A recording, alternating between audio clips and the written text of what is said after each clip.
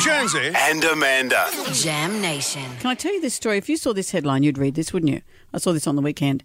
Angry wife's wild brothel protest against husband's sex binge. You'd read that story, wouldn't you? You had me an angry wife. Here we go.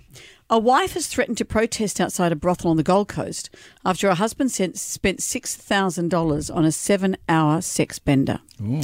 He went to the Pentagon Grand where he had intercourse with 2 sex workers and paid for service upgrades, including fetishes and fantasies. I'd like the upgrades, please. I'd like one of you to dress like a goat, one of you to lick my feet. It is.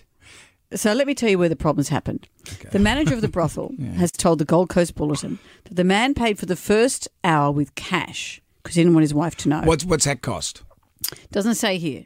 But in the end, I tell you how he racked up $6,000. So he paid for the first hour in cash.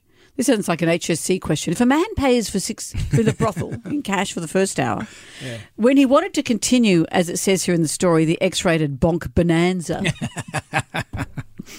he tried to do so using a bank transfer, but eventually ended up using a credit card when the bank transfer said pending.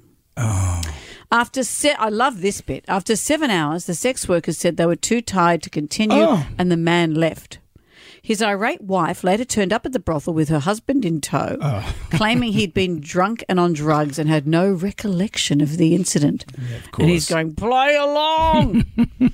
The owner of the brothel politely explained that the man seemed quite sober on the CCTV footage and had successfully negotiated a good deal with the sex workers, something that would have been hard to do if drunk or on drugs.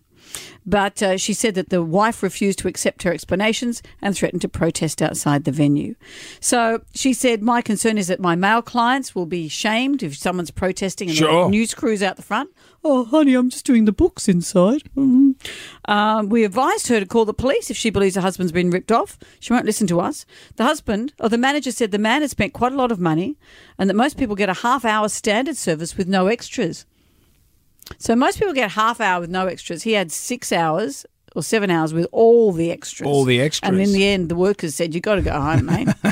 2 all beef patties. She said he knew what he was doing. He just got caught. If the woman is mad about the $6,000, take it up with your husband, not us. And he, in the meantime, saying, I was drunk and on drugs. Wasn't I, honey? They're funny things, brothels, when you look at them. They're legal. Of course they're legal. But also, what a husband has 6 hours to not be home and no questions until finally $6,000 is used. Where was he going? Playing golf? I know. Yeah, this playing golf, going fishing, things that men do for 6 hours. A woman leaves home for 6 hours. You know, she's reported missing with the police. It's true. I was just thinking about my local brothel, and okay. How much do they charge you there? They've got these, and it's in an industrial area, as a lot of them are. But I watch. It just seems they've got the entrance is not really indiscreet. You just walk in there. But my wife's biggest issue is with the curtains of the brothel. Why? She goes, I wish they'd change those curtains. They're just dreadful.